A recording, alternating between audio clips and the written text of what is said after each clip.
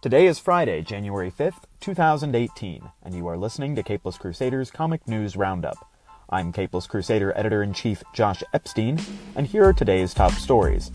Marvel Comics ended the week by announcing that star writer Gail Simone will be launching a new solo series starring Domino. The character is slated to appear in the upcoming Deadpool sequel, and the publisher is looking to build her profile in advance of that appearance. The series is Simone's first with Marvel in years, after she spent the majority of her career working for DC and pursuing independent projects.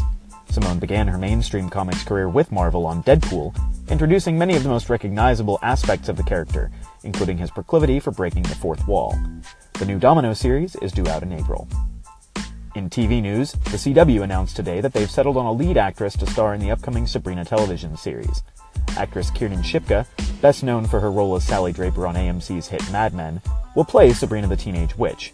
Though the series will call Netflix home, it will exist alongside CW's Riverdale, also set in the Archie Comics universe. As yet, no release date has been set. Over at Fox, longtime X-Men franchise runner Bryan Singer has been stripped of his executive producer role for the second season of the network's hit series Legion. The move comes several weeks after Singer became the subject of an investigation into claims of long-running sexual harassment, including claims levied by former members of the X-Men cast, such as Ellen Page.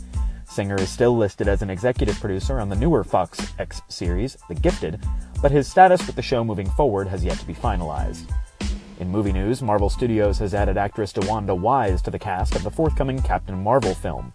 No details were released as to her character's name or role in the film, but speculation online is leaning toward her playing Monica Rambeau, the first female Marvel character to bear the title of Captain Marvel. Those are today's top stories. Be sure to follow Capeless Crusader on Facebook, follow us on Twitter @CapelessCrusade, and subscribe to the show on your listening platform of choice. Until next time, I'm Josh Epstein. For Capeless Crusaders Comic News Roundup, thanks for listening.